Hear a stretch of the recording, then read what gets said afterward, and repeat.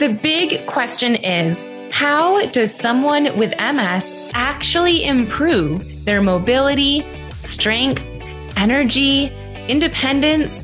The list goes on.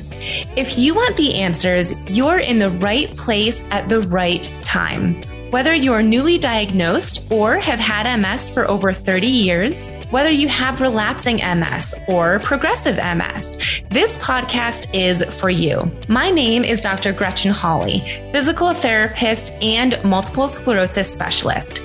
Welcome to the Missing Link podcast. Tune in as I share the top strategies to help you gain control over your life with MS using only the best insights, advice, and research from top industry experts. Not only that, you'll learn MS-specific exercises and tips to stay consistent, motivated, and inspired. Ready? Let's dive in. Welcome back to our Missing Link podcast. Today we have Alink with us, and I personally feel like everyone knows you already, but some people might not. So I will give you a little introduction and we can get started. Alink is the founder and inventor of the Alink or walking bike, which she refers to as a vehicle of change. B's reverse design practices and philosophy lead to the Alinker, which is not built for a body with a problem, but for who we are, active and engaged. With insane tenacity, commitment, and dedication, B has built her company into a movement of people showing up for each other. The Alinker company is built to create access to health by building access to mobility and the community. So welcome, B. Thank you for being here. Thank you, Gretchen. Absolutely amazing to be here. Thank you for having me. Of course. I first heard of B. I can't remember how many years ago it was now, but maybe 4 years ago. It was when I had a client who had multiple sclerosis coming to see me in the clinic, and she had the Alinker. And for a while, she was just telling me about it and how awesome it was. But one day she actually brought it in, and I still have videos of myself like playing around with it when she came for her PT session. And it just blew my mind. There's so many reasons why I love it, and we'll get into those. But that was when I first had heard of you. And then we had emailed back and forth a bit then. So just a really, really awesome product to help people, in my case with MS, but also really any mobility, get around and be functional throughout our day. So before we get into all of that talk, I just wanted to ask you something I'm asking all of my guests. What is something that most people wouldn't know about you from the online world? You know, you're pretty active on YouTube. You have your monthly calls on Zoom, but what's something they might not know? Well, there's a lot of things that people don't know because I lived not a linear life, so to speak. That I rode horses, that I was a competitive swimmer, that I played a duduk, that I played a bassoon, that I played in a band in Amsterdam back in the day. Oh my gosh. What else? I lived in Afghanistan for 3.5 years. Wow. I love that. I love that you have so many hobbies. I think that a lot of people get caught up just in the day-to-day life of work, and then, I don't know, just the laundry and chores and all these things, that hobbies sometimes are lost. And I think it's so cool that you prioritize living your life and not just work.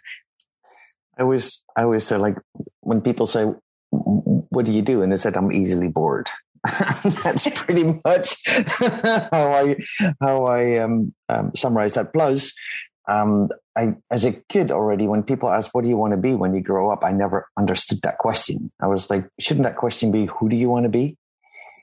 And I chose a long time ago to be a kind person. That's a bit of a complicated choice, because being kind, really kind, is really hard work, especially in a society that polarizes you.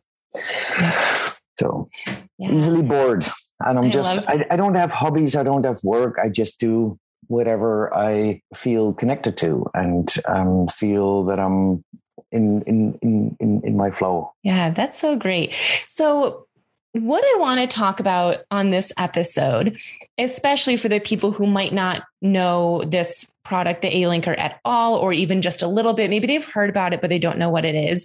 I first want to start with, how would you describe the Alinker if you had to in like one or two sentences, like a very quick description? What would you say? I once had to do this for the AMI channel, which is for visually impaired people. It is an overarching frame with the seating assembly on top of it that goes to the front to two wheels, 16-inch. So two larger wheels in the front, one small wheel, 8-inch in the back. And with the steering to the two wheels. So in fact, you walk on wheels. When you sit on the Alinker, you're still standing up. Yes. So and then it's bright yellow for the non-visually impaired people. Yes. I personally, I love bright colors. So I'm a huge fan of the color of the Alinker. So I love the Alinker for many reasons. One, you just mentioned how you're still essentially standing, meaning you're at the same height as the other people around you, or, the same height you would normally be if you were standing up. And I think that's so powerful because oftentimes if people aren't using a device like the Alinker, they might be sitting on a rollator or sitting in a wheelchair. And those devices, they're great and they have their purpose, but they bring you down. So you're now looking up at people and having conversations, and that gives such a different dynamic. So I personally love the height of it. Mm. There's a lot of sensitivities around those things. And I am always very careful in how I talk about this, because what you said, wheelchairs are awesome if you need them, for sure. The problems is never with the people in wheelchairs. The problems is with the people that think they're invincible and they operate only at eye level and sort of are too uncomfortable to talk with people in wheelchairs. Right. And so the problem of being dismissed or stigmatized is never with the people who use any kind of device. Absolutely. So it's not to see that as a problem that I solved. I don't solve problems. The problem is that we live in a society that we think we're so untouchable and that disability doesn't happen to us, and that we're so uncomfortable even talking about disability and death that we rather not show up for people with disabilities than addressing our own discomfort. Yes. And that's a bit weird because 20% of us is living with a disability, many of them invisible disabilities. And unless we drop dead immediately, all of us will be faced with some kind of disability in our life. I mean, look at my glasses. You make them cool by whatever, but it's a disability. Without my glasses, I'm pretty blind. I can't see anything on screen or reading. So the Alinker and bringing you to eye level is kind of messing with the assumptions about disabilities. And that's exactly what it should do. That people say like, well, you don't look disabled. It's like, what does it look to you? What do you think disabled looks like? And what does it say about your assumptions? It doesn't say anything about me using the Alinker, whether I do or do not have disabilities. Besides, how dare you ask me if I have disabilities or not? Like, we don't even know each other. What is that inappropriate question? And if you dare to be different, then people think they have the right to ask you all sorts of inappropriate questions. Mm-hmm. Yeah, there's lots of questions like that and or just statements, but you look fine, or but you look great today. And it's just always an assumption. And a lot of people feel like it's not overstepping, but it really is. It's a very personal question and or personal assumptions to speak out loud. Mm-hmm. The same with, in anything that you look different. Let's put it in a broad way.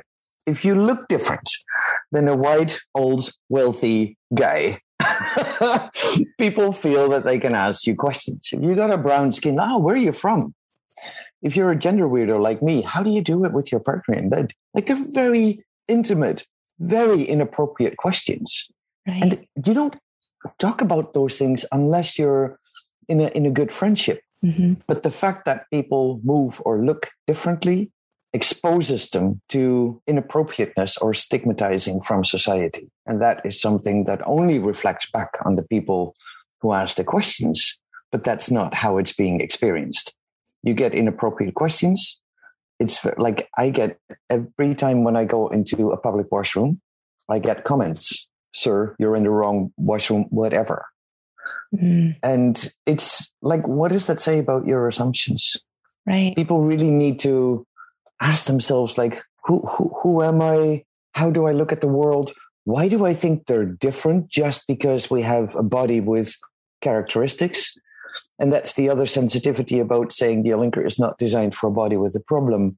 I don't see body as a problem, but our whole society teaches us that we measure in the external characteristics of a body. So people with disabilities are treated as a body with a problem, which we're not, obviously. I mean, a body is just what we have. It's a logistical nightmare anyway. You need to, do your hair. You need to eat it. You need to go to the toilet. You need to wash it. You need to sleep. It's a logistical nightmare. So adding missing a leg or walking funky because of MS, adding that to the logistical nightmare, yes. There's more to deal with, obviously, and especially pain is something else to add into the mix that is really difficult. But it's not who we are. We are who we choose to be. And if I choose to be a kind person, then it doesn't matter what my body does. I can still be kind.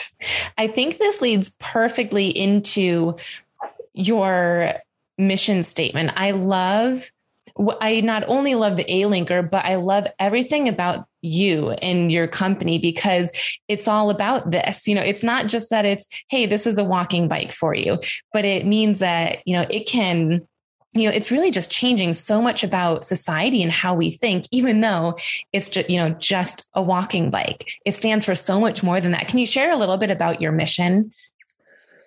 Well, mission has this weird connotation, doesn't it? It does. I just do what I feel I should do. I'm just, what I said earlier, I don't do anything without purpose because it doesn't make sense to do that. I'm too lazy as well to do things that don't make sense.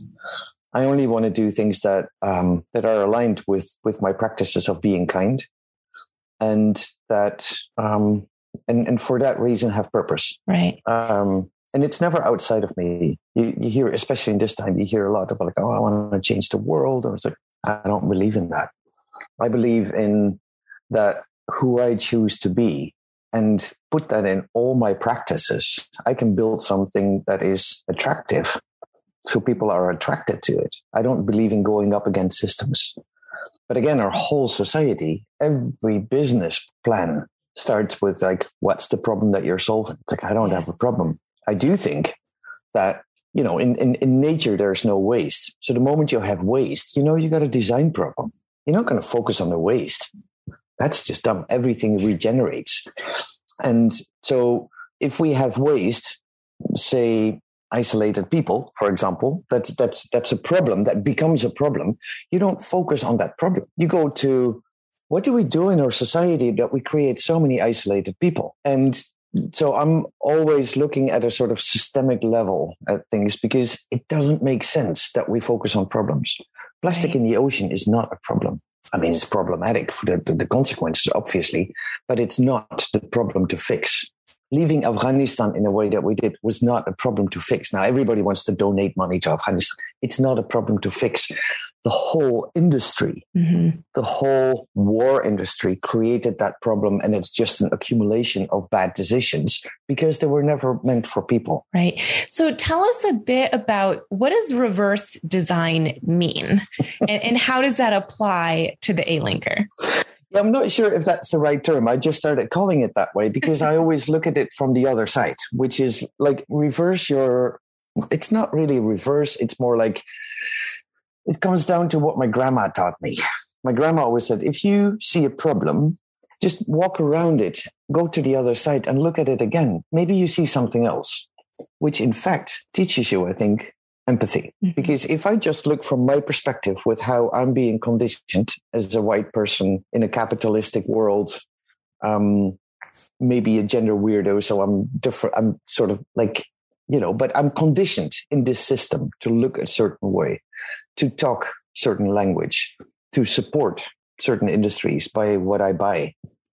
So if you look at it on the other way, you walk around it, it's like, that's completely crazy. And that goes back to our healthcare system. The language that we are conditioned with is language that feeds the system that results in the current situation with a few white guys having more wealth than half the world population. Mm-hmm. That's what we're feeding with everything that we buy.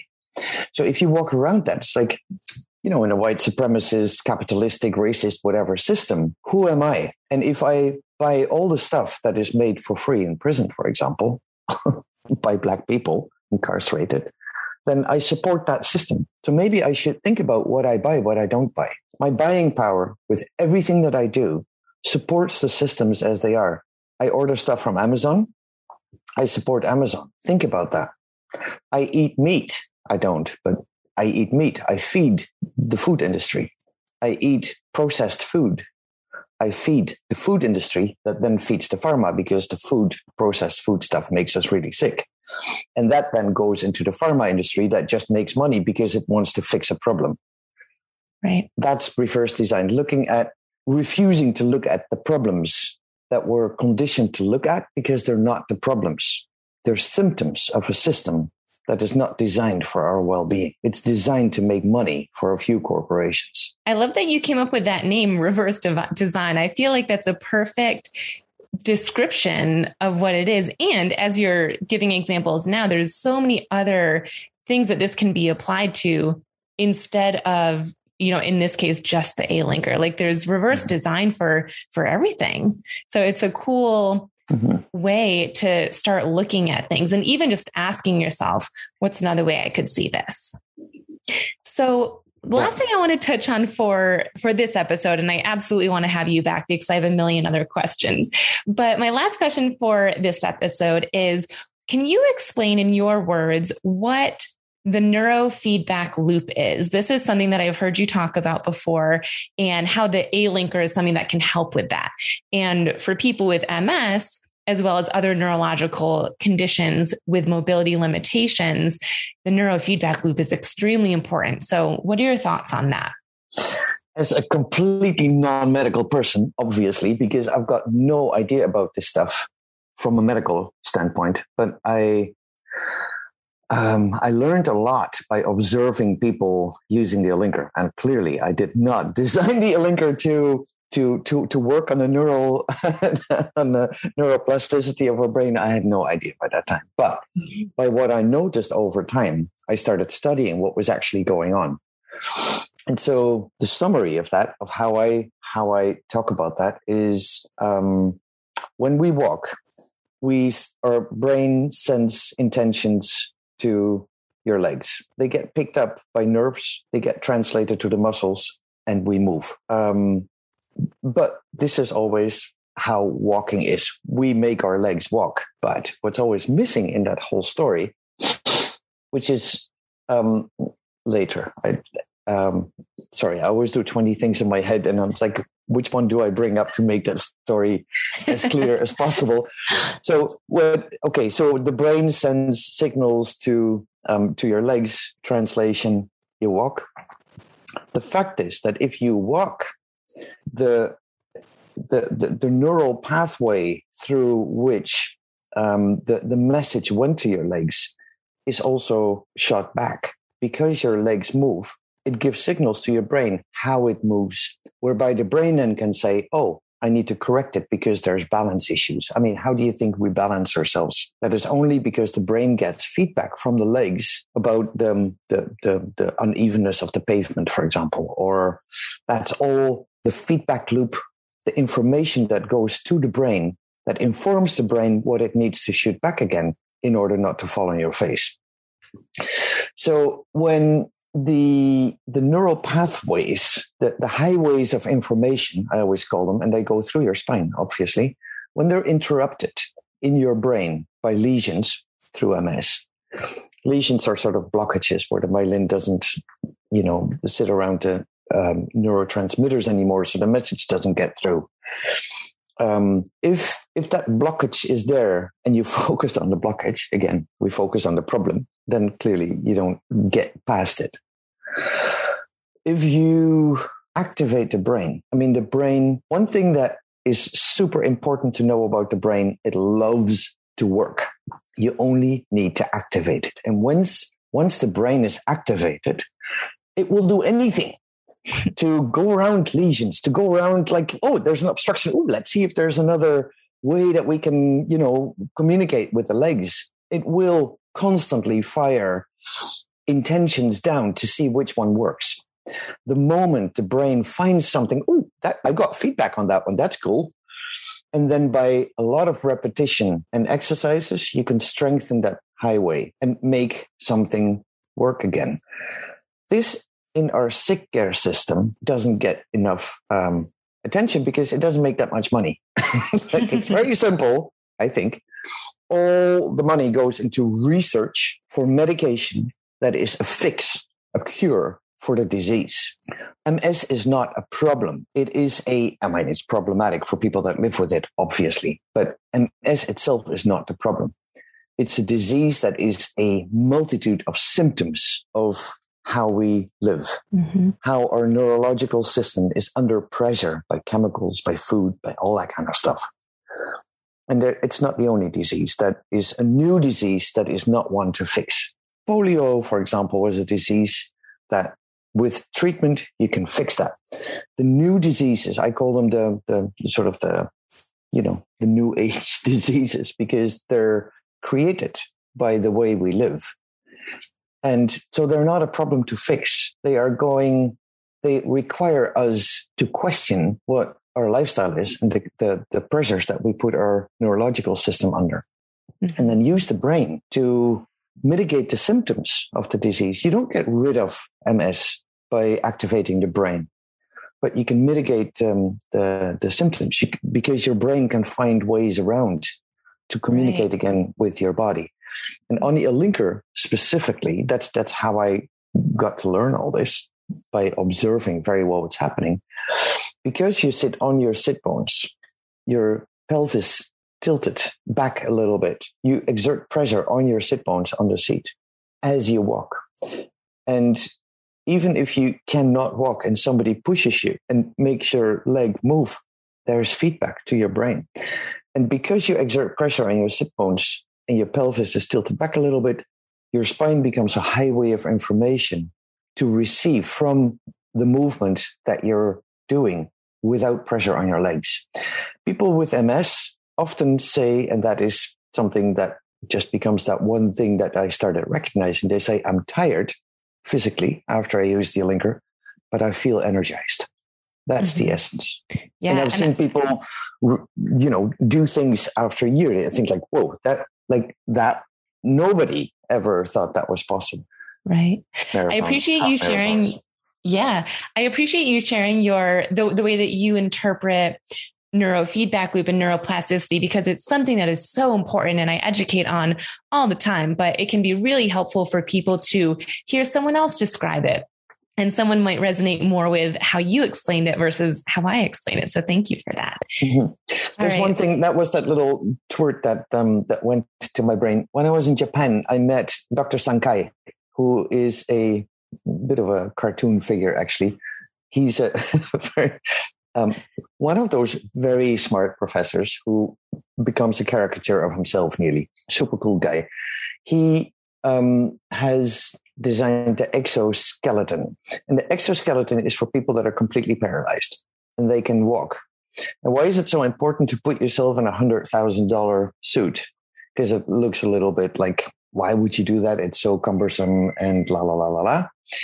And it is because if you do that, your body receives, your brain receives the feedback, because a body that cannot walk by the power of the brain to the legs can receive feedback from the legs moving. So the brain gets information. And with the exoskeleton over time, sometimes the brain can, you can improve walking. With the Alinker, we've got people that are paraplegic or quadriplegic or tetraplegic, whatever the situation, who regain part of their walking because they practice on the Alinker. And these are all people that are told by the sick care system they'll never walk again. Here's the wheelchair. Right. Yeah, I think that's an important concept because it is that loop. You know, the first part of it is your brain has to activate to get your muscles to work. And it tells you, okay, lift your leg. And ideally a neural pathway goes from your brain to the leg. But then to close that loop, to get it back to the brain, you need that feedback of your leg actually lifting or not lifting, and what is it feeling?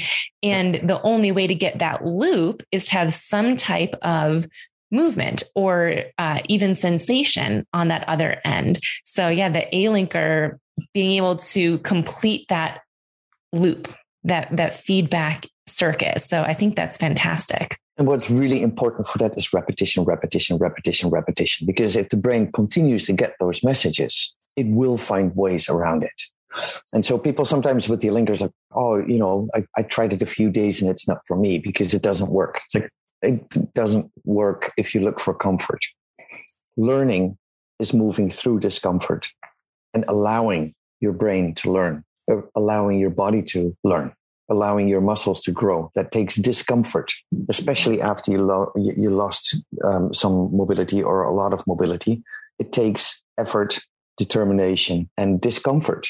Moving through discomfort, like athletes, moving through discomfort allows you to grow. And that is a concept that also in our society, like, oh, that's uncomfortable, I'm not going to do that. It's like, no, we have to move through discomfort.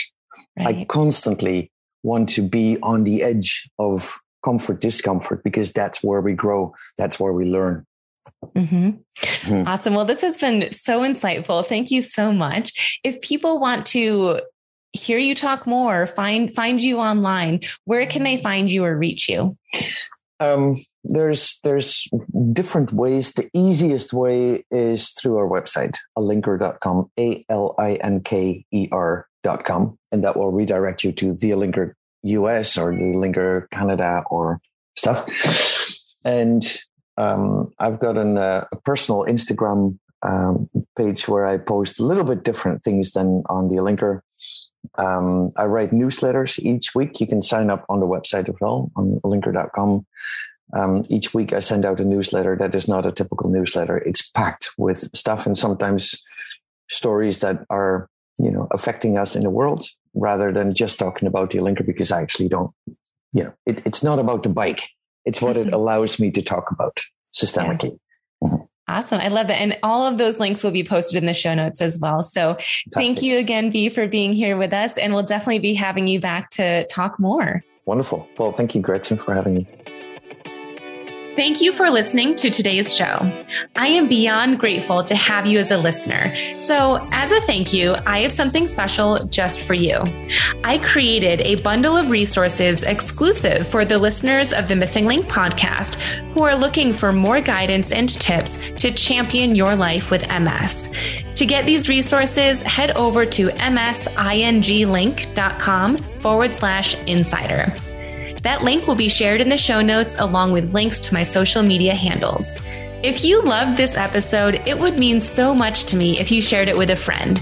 Or if you're on social media, take a screenshot right now and post it to your page or your stories and tag me so I can personally thank you for helping me get the message out to other MS warriors. Thanks again for joining, and be sure to tune in next week for another episode of the Missing Link podcast.